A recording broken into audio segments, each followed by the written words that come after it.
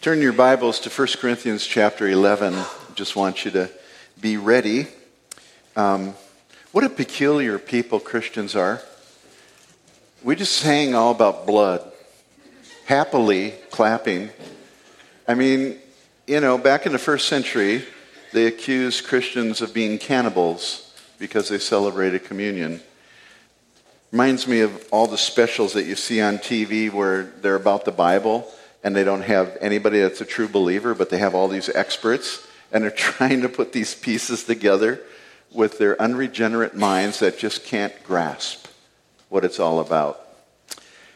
This morning, we're going to talk about the Lord's table, another term that we use for communion, or the Lord's Supper. And we usually talk about the two elements of communion, but today I'm going to talk about the four elements of communion. You ever heard of the four elements of communion? Well, we have a lot of different backgrounds, so I thought I'd talk about the four elements of communion. Now, granted, I'm using element in a different way than you're thinking, but I did get your attention, so I want you to listen up. The text that we're going to be looking at today is found in 1 Corinthians 11, verses 17 through 34. It's typically where we go to on Communion Sunday. We celebrate Communion Sunday at Beacon of Hope the last Sunday of the month, typically. A lot of churches celebrate it on the first Sunday of the month. We started on the last day of the month, the last Sunday of the month, because when we first were a church plant, we didn't have enough money to buy the containers for the bread, and we didn't have the little COVID cups then. The bread and the juice, and so we borrowed them from a church that was helping us get our starting. But they were using them on the first Sunday, so we did it on the last Sunday. Isn't that traditional? I mean, we've never broke the habit. We could afford them now, but we've got COVID cups. But that's how we started the last Sunday. And, there's nothing really in the scriptures that tell us that we have to do it every Sunday or that we have to do it only once a month. Some communities do it once a year. So there's nothing really clearly laid out in the scripture for how often we do it, but there is something about what it is and what it's about, and I think that that's what we need to study.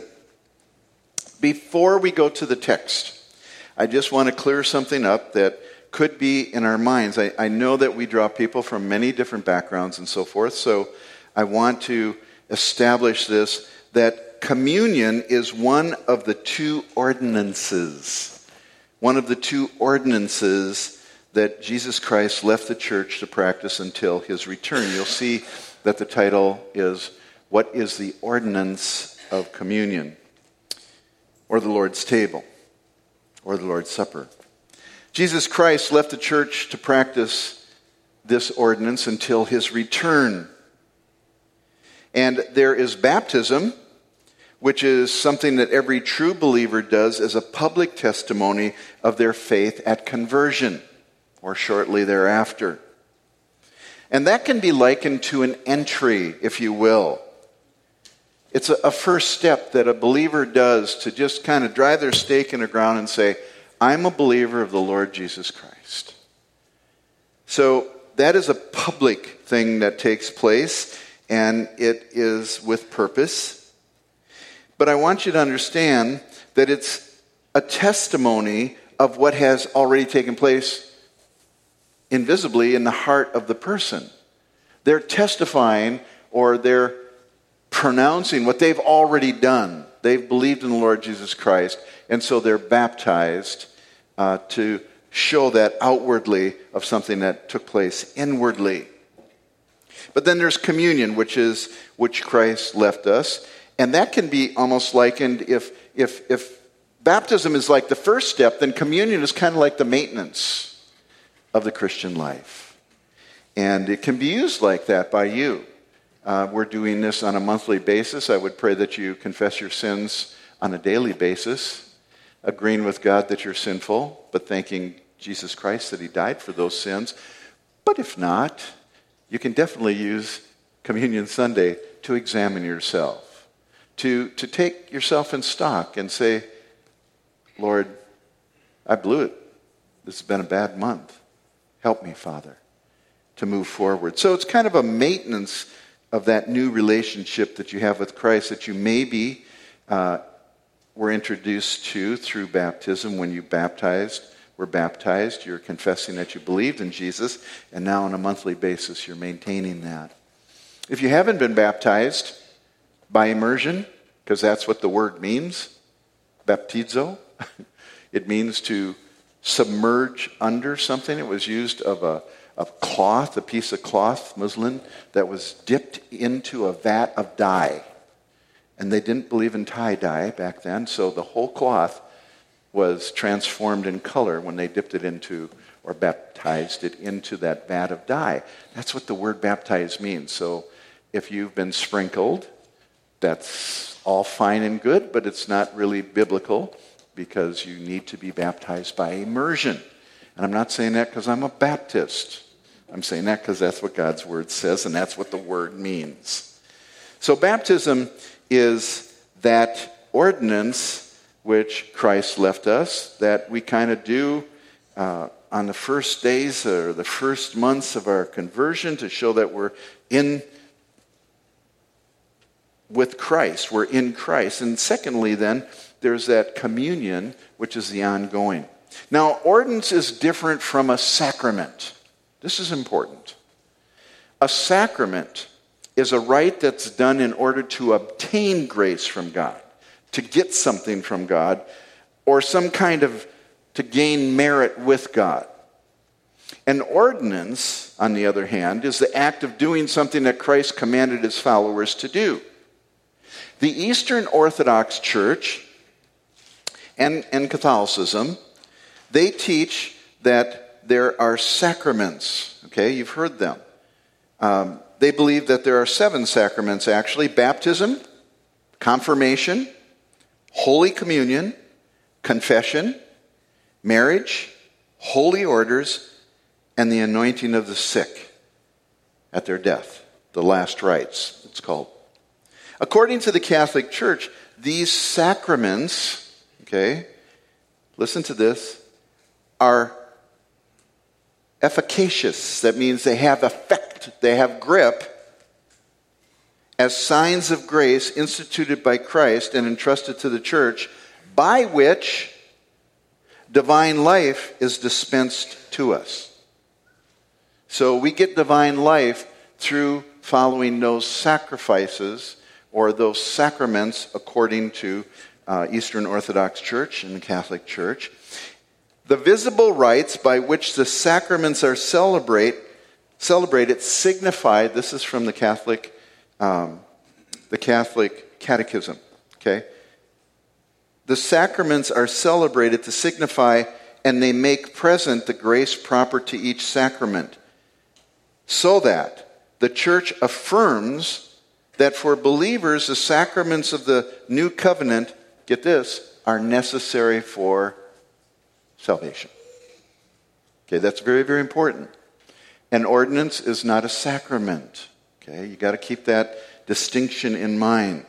This teaching reveals a works-based system of salvation, and it's based on a sacerdotal approach to worship. Sacerdotal, that's a theological word. Sacerdotalism is a system where a priest acts as the mediator between God and people, and therefore they perform certain things in their office on behalf of people and for their benefit before God. They are the mediator between people and God. And so you have a mediator that does the rite of baptism on the behalf of the person being baptized. You have the mediator doing confirmation on behalf of the person before God. Holy Communion, confession, marriage, holy orders, and the anointing of the sick, the last rites, are done by a mediator for the person in order for the person to receive merit based on that sacrament that they're following. Okay? Now, the Bible says there is one God and one mediator also between God and men.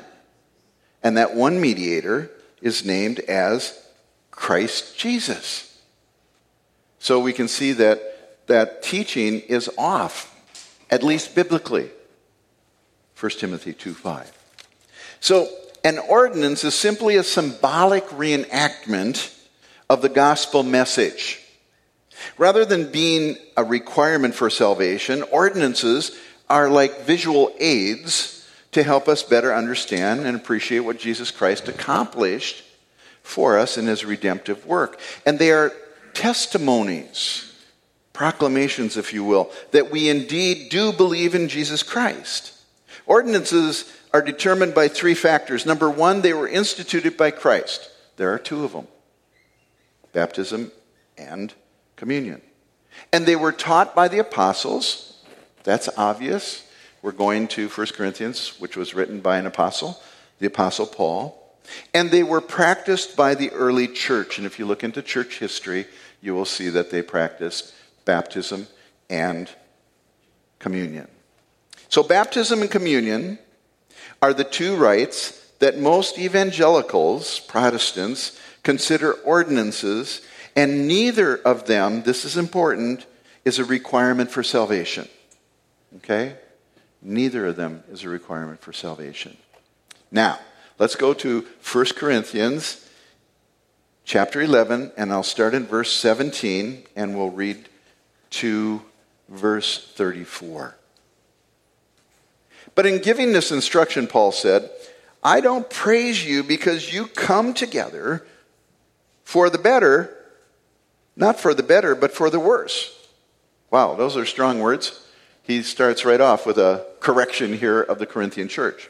For in the first place, when you come together as a church, I hear that divisions exist among you in part. I believe it. For there must also be factions among you, so that those who are approved may become evident among you. There's right and there's wrong. Our culture does not believe that any longer. It's a million shades of gray, right? There is no absolute truth. We are postmodern in our thinking. And postmodernism does not believe that there is an absolute truth. It's your truth, my truth. We need to love one another and give everybody hugs. There is no right. There is no wrong. Obviously, the Apostle Paul did not believe that. He said, there's got to be factions among you. There has to be some that are right and some that are wrong, because in that way you're approved, so that you may become evident among you. You know who's on what side. I'm sorry, there are sides. and you need to know which one you're on. We're going to talk about that this morning a little bit too. Therefore, when you meet together, it's not to eat the Lord's Supper. For in your eating, each one takes his own supper first. And one is hungry and another is drunk. What a church. Haven't had that happen here yet. Okay? I said yet. Who knows? So he goes on in verse 22. What? Do you not have houses in which to eat and drink? Or do you despise the church of God and shame those who have nothing? What shall I say to you? Shall I praise you? In this I will not praise you. Verse 23. For I received from the Lord that which I also delivered to you, that the Lord Jesus, in the night in which he was betrayed, took bread. And when he had given thanks, he broke it, and he said, This is my body, which is for you. Do this in remembrance of me. In the same way, he took the cup, and also after supper, saying, This cup is the new covenant of my blood. Do this as often as you drink it in remembrance of me. For as often as you eat this bread and drink this cup, you proclaim the Lord's death until he comes. Therefore, whoever eats the bread or drinks the cup of the Lord in an unworthy manner, there it is again. There's a dichotomy here. There's antithesis. There's a way to eat it in a worthy way and a way to eat it in an unworthy way. Blot this out of our culture. They don't believe in that. We do. So whoever eats the bread or drinks the cup of the Lord in an unworthy manner shall be guilty of the body and blood of the Lord. That's pretty strong. Verse 28. But a man must examine himself. Examine himself. And in so doing, he is to eat the bread and drink of the cup. Now, I want you to just keep your finger here and turn over to 2 Corinthians 13:5, written by the Apostle Paul as well, to understand what he means when he says he is to examine himself. In 2 Corinthians 13:5, it says this: test yourself. That's the same word as examine in the Greek. Test yourself to see if you are in the faith. Examine yourselves. Or do you not recognize this about yourselves, that Jesus Christ is in you, unless indeed you fail the test? So he's telling us in 1 Corinthians 11, use communion to really check your heart. Are you really in or not? Because we can deceive ourselves. Think of the ways you've deceived yourself in other things, right? I mean, I'm not going to go there. There's all sorts of ways we deceive ourselves.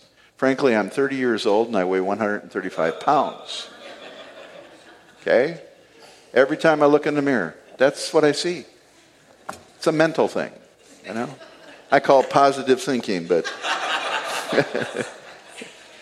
we deceive ourselves in so many things. So why could we not deceive ourselves into thinking we're saved when we're not? Sinless life and then died on a cross. So he could be our propitiation with a just God. Wow. I love that story. It's the only reason we're alive. It's the only reason we're left on this earth, is to tell that story over and over and over again, people.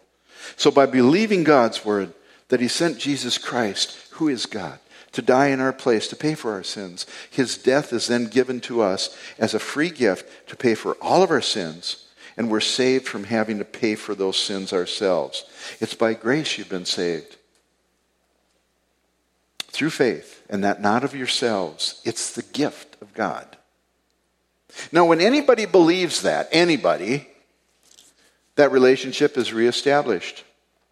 And they become part of the community of believers, or otherwise known as the family of God. The body of Jesus Christ. There's many terms. But God truly becomes your Father then. And you're in the community that Paul was talking about. Now, here's a question for you, okay? And this is the question for young people, as well as old people, as well as everybody in between.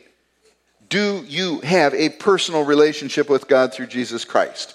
Are you truly part of the community or not? And see, I can't answer that for you. Your moms and dads can't answer that for you. You've got to make that commitment in your own heart to God, just between you and him, and say, I want to be one of your children. Thank you for sending Jesus to die for me. Done. You say that sincerely in your heart, you're part of the community, and you can participate in communion today. If you haven't, don't. So that's basically the community part. That's the first element that I want to talk about. How about commemoration? You see, the who are the believers, the community of those who have a personal relationship with Jesus Christ. But here's the why. Why do we do this? Now, we recently celebrated Memorial Day, right? And that was great. But what was it about?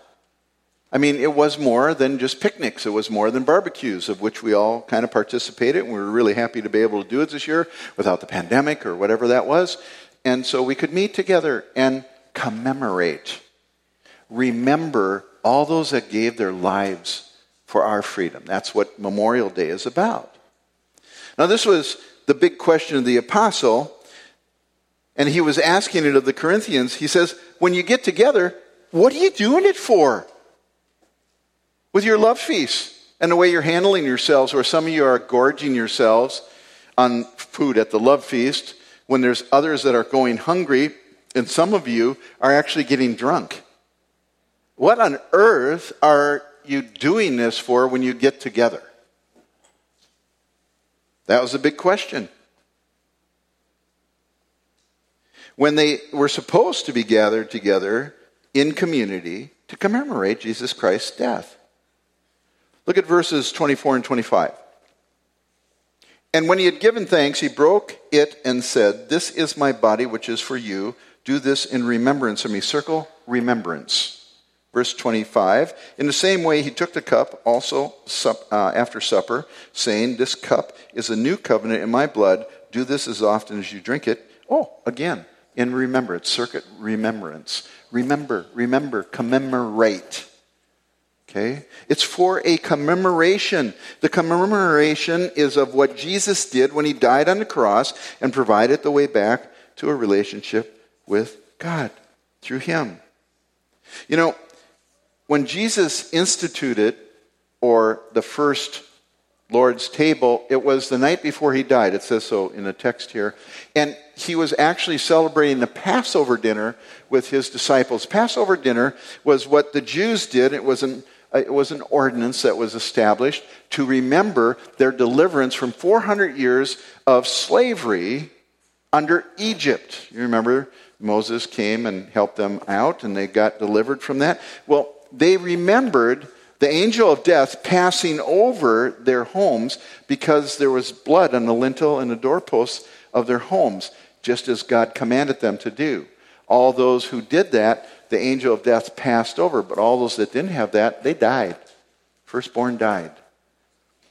And so they would celebrate this every year on Passover to remember what God did on their behalf.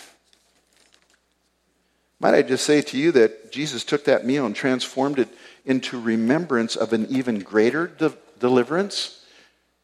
One that the Passover is a mere picture of what he did. See, when we eat the bread and drink of the cup, we're remembering that Jesus sacrificed his body and shed his blood to win our freedom from the bondage and punishment of sin. It's not about a lamb. It's about a person, and his name is Jesus Christ. And the early church developed a very special meal, that love feast that I talked about, when they finished, they'd celebrate the Lord's Supper. And these love feasts were marked by fellowship and affection and caring for one another. And all of that was made possible through the death of Jesus on the cross. And so it was a commemoration of what he had done for them as they were together in community. Thirdly, in communion, there's also communication. There's not just the community of believers together and the commemoration of remembering what Jesus did. There is the what. What is this all about? Well, look at verse 26. It says, for as often as you eat this bread and drink this cup, you proclaim the Lord's death until he comes. There's something being communicated when we gather together as fellow believers and participate in the Lord's Supper. We're communicating something. The word that Paul used was proclaim. Other versions say you do show or you announce, which is an attempt to put an English meaning to the Greek word katangaleo. Katangaleo. The word used there is a beautiful word. You see it in Acts 4:2, where the Jewish leaders laid hands on Peter and John because they were teaching the people in katagaleoing Jesus' resurrection. They were proclaiming Jesus' resurrection. They're saying, posh on that, we're going to put you in jail. Acts 17:3, where Paul and Silas were in Thessalonica, giving evidence that Jesus Christ had to suffer and rise again from the dead, saying, this is Jesus of whom I am katagaleoing to you, because he's the Christ, he's the Messiah. Or again in 1 Corinthians 2:1, where Paul claimed, I came to you not with excellence of speech or of wisdom, katagaleoing to you the testimony of God, declaring. But my favorite form of this word is found in 1 Peter chapter 2, verse 9, which is the basis for our vision statement for the church, Beacon of Hope. We exist to proclaim the excellencies of Jesus Christ in word and deed by the power of the Holy Spirit and for the glory of God the Father. It's on the back of your bulletin. That's our vision statement. That's our mission. It's what we do. And that word there is exangaleo. We're proclaiming the word, the excellencies of Christ. So when we participate in the Lord's Supper, we're witnessing, preaching, teaching, proclaiming, shouting out. In a word, we're communicating the Lord's death. And that's what we want to do. And it's important that we know that we're doing so. And therefore, it's important that we do so worthily. Now, here we go to this. And I want to just say a couple words here. Oh, we have time yet? There's a warning in verse 28 and 29. It's a very sober warning. But a man must examine himself, and in so doing, he is to eat the bread and drink the cup. For he is to eat and drink judgment to himself if he does not judge the body rightly. One pastor explained what taking the bread and cup unworthily looks like. Quote, if you know not only that you are sinning, but that you are planning to sin, if you know, for example, that you're doing something illegal or immoral and you're not going to change, then don't participate in communion. I like that because, this eating unworthily just kind of goes whoosh right over our heads. Okay, let me give you one thing that you could be doing that would disbar you from taking the Lord's Supper. You have been forgiven of all of your sins, and yet you are holding a grudge against someone and not forgiving them. That would be taking the body and the blood or the cup and the bread unworthily. Something as simple as unforgiveness or bitterness. There's other things. Maybe you've gotten into the habit of pilfering things from work. Small things started out, but now they're getting a little bit bigger. But hey, it's a big company. They got insurance, right? We use all sorts of excuses to cover our sin of stealing. I'm just telling you, don't let Bible words completely negate your sin. When's the last time you really just sat down and confessed your sin, that you've sinned? Well, today's a good day to examine yourself so that you don't experience what's going on here. It says, for this reason, many of you are weak, sick, and some of you sleep. Whoa. Now that's very serious because weak means you're destitute of power, feeble. Now you can take it spiritually, but also physically. And I think it's physical because the next word is weak, which means physically infirm. You're not healthy. And the furthest extreme, if you continue to live in unrepentance, live in your sin, you can't wolf God. He will come. He will call you out if you're a true believer. Why? To protect his glory. You profess to be a believer, and yet your life is evidencing something that's contrary to the truth of God's word. You've been talked to about it. You refuse to deal with it. You continue to take the Lord's table. And he says, some of you sleep. That means you're dead. Some of them had actually died. Now, I don't know anybody that's died for taking communion wrongly, because I'm not God. But I have some I wonder about. And you probably do too. That dead is very, very euphemistic. It's very, very clear, though. Jesus said to his disciples when he went to Lazarus, he said, let's go see our friend Lazarus. He is asleep. He's dead. He's dead. Okay? And Stephen says that after he was stoned, he fell asleep. It's a euphemism for death. And so I don't want anybody here to ever take communion in an unworthy way. Rather, take it in a proper way. Just examine yourself and agree that you're sinning. That's what confession is, agreeing with God. And then turn from it by his power. Fourthly, celebration. If the who are the community of believers and the why is to commemorate and the what is being that we communicate the Lord's death, then here's the how. 11:26 says, for as often as you eat this bread and drink the cup, you proclaim the Lord's death until he comes. Until he comes. We're not celebrating death. We're celebrating eternal life. we're remembering death, but looking forward to eternal life for when he comes back. This is one reason why it's not so much happening anymore, but I think maybe there was something to do with when the men were passing out the cup and the bread. It was like, I felt like I was in a monastery and everybody was like this. I mean, they even passed it out slow. I used to thrill to tell them a church of 4,000 could get it done in like 10 minutes flat. Now, granted, they had a lot of ushers, but it's like everything went boom. It's like if Curtis was back there and he just like dimmed all the lights and, everything's somber. I've always been one that just like wants to shout, hallelujah! He's coming back. And we're remembering that when we remember his death, burial, and resurrection, right? He says, I will come again and receive you to myself. He went away saying that. And when Jesus instituted the Lord's Supper with his disciples, he alluded to the fabulous truth, saying, for this is my blood of the new covenant, which is poured out for you, and you're to do it in remembrance of me until that day when I drink it new with you in my Father's kingdom. We're going to celebrate the Lord's Supper anew with him. And that's the reason for celebration. It's because it's coming. It's not here.